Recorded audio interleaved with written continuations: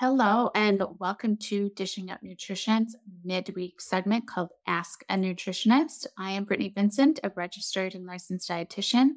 On today's show, brought to you by Nutritional Weight and Wellness, I will be answering a nutrition question that we have received from one of our Dishing Up Nutrition listeners.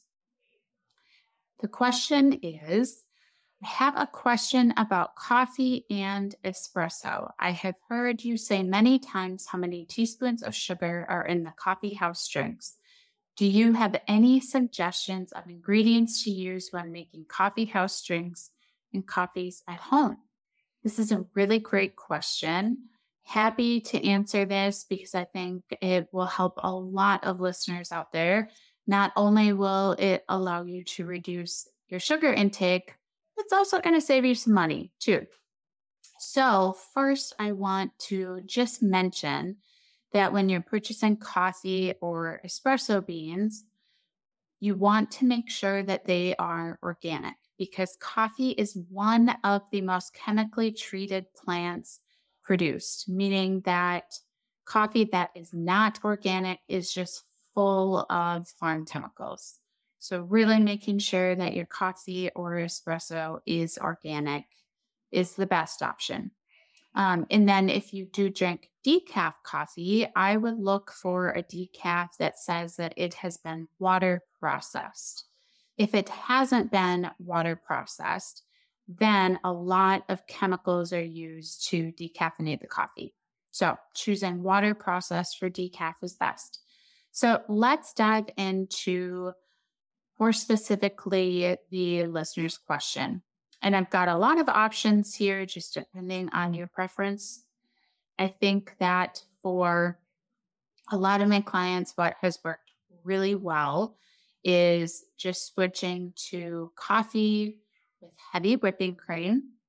And then if you want something sweet in there, you could use stevia or monk fruit. There are flavored stevia drops out there. So you could make your coffee taste like caramel or chocolate or English toffee or vanilla. There's tons of options out there. So that would be something to look at. Another option instead of the stevia or the monk fruit is you could use either the chocolate or espresso flavored key grains and fruits powder that you can find on NutriKey.net. And then if you add that with the heavy whipping cream, it really makes your coffee taste like a mocha. And I would play around with how much of the greens that you like. I personally think a quarter to a half a scoop of the key grains is sufficient to get that kind of mocha flavor, but that is a delicious option as well. You could make with the heavy whipping cream, you could make like a big batch of your own creamer and adding some vanilla or some almond extract.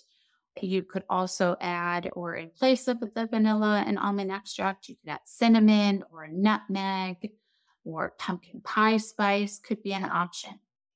You could just have that made for the week in your fridge, ready to go.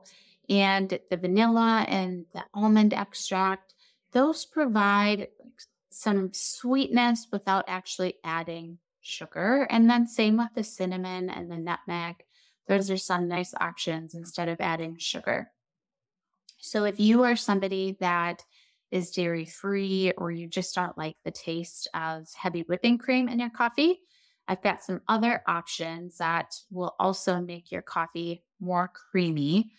Canned coconut milk works really great. And I think this works a lot better than the cartoned coconut milk because it's thicker, creamier. You could also use coconut cream, which is even creamier than that canned coconut milk. Some people like a scoop of coconut oil in their coffee or a scoop of unsalted butter in there. A nut milk would be an option.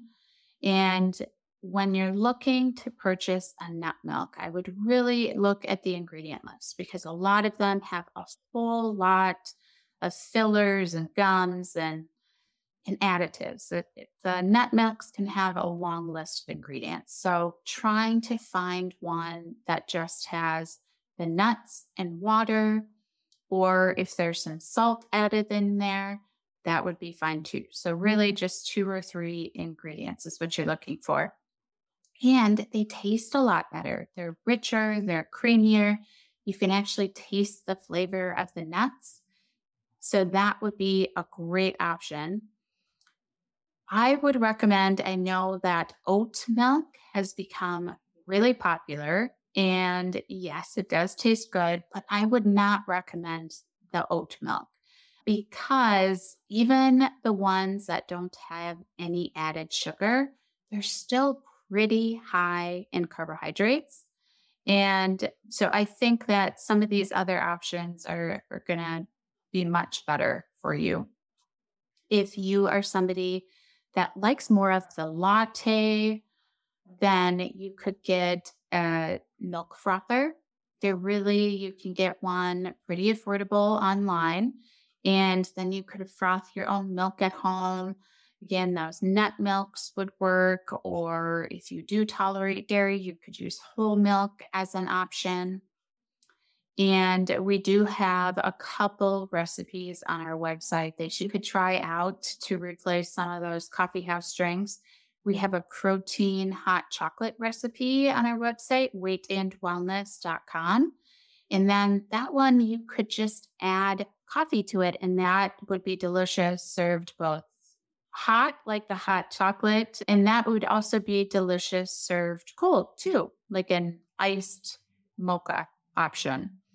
We also have a recipe on our website for a pumpkin spiced coffee, and that would be a delicious option.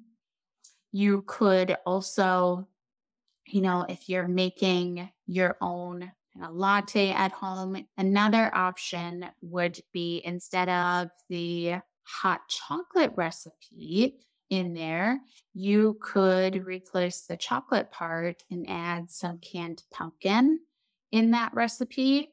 So you've got the protein, you've got some canned pumpkin, and then you could add the coffee to it. So it's like a pumpkin latte. That would be really delicious, especially this time of year with the fall weather. I hope that I provided you some great options that are realistic for you to do at home.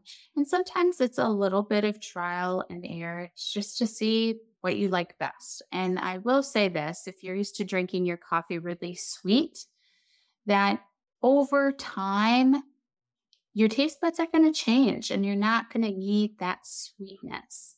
And so you might find that some of these options you would like better kind of down the road after you have reduced or eliminated that sugar from your diet. And I did do another Ask a Nutritionist podcast on how does caffeine affect the body. So if you're interested in learning more about that in regards to coffee, then that one was from April 2023. Thank you so much for listening to Dishing Out Nutrition's Ask a Nutritionist. If you have a nutrition question you would like us to answer, we invite you to join our Dishing Up Nutrition Facebook community by searching Dishing Up Nutrition on Facebook. This private group is moderated by nutritional weight and wellness nutritionists and nutrition educators, and provides our Dishing Up Nutrition listeners with a safe, supportive community to ask questions, share ideas, get inspired. So once you are a member of our community, we invite you to join the conversation. If you have a question, please don't be shy. Just let us know, and we look forward to hearing from you. Thank you.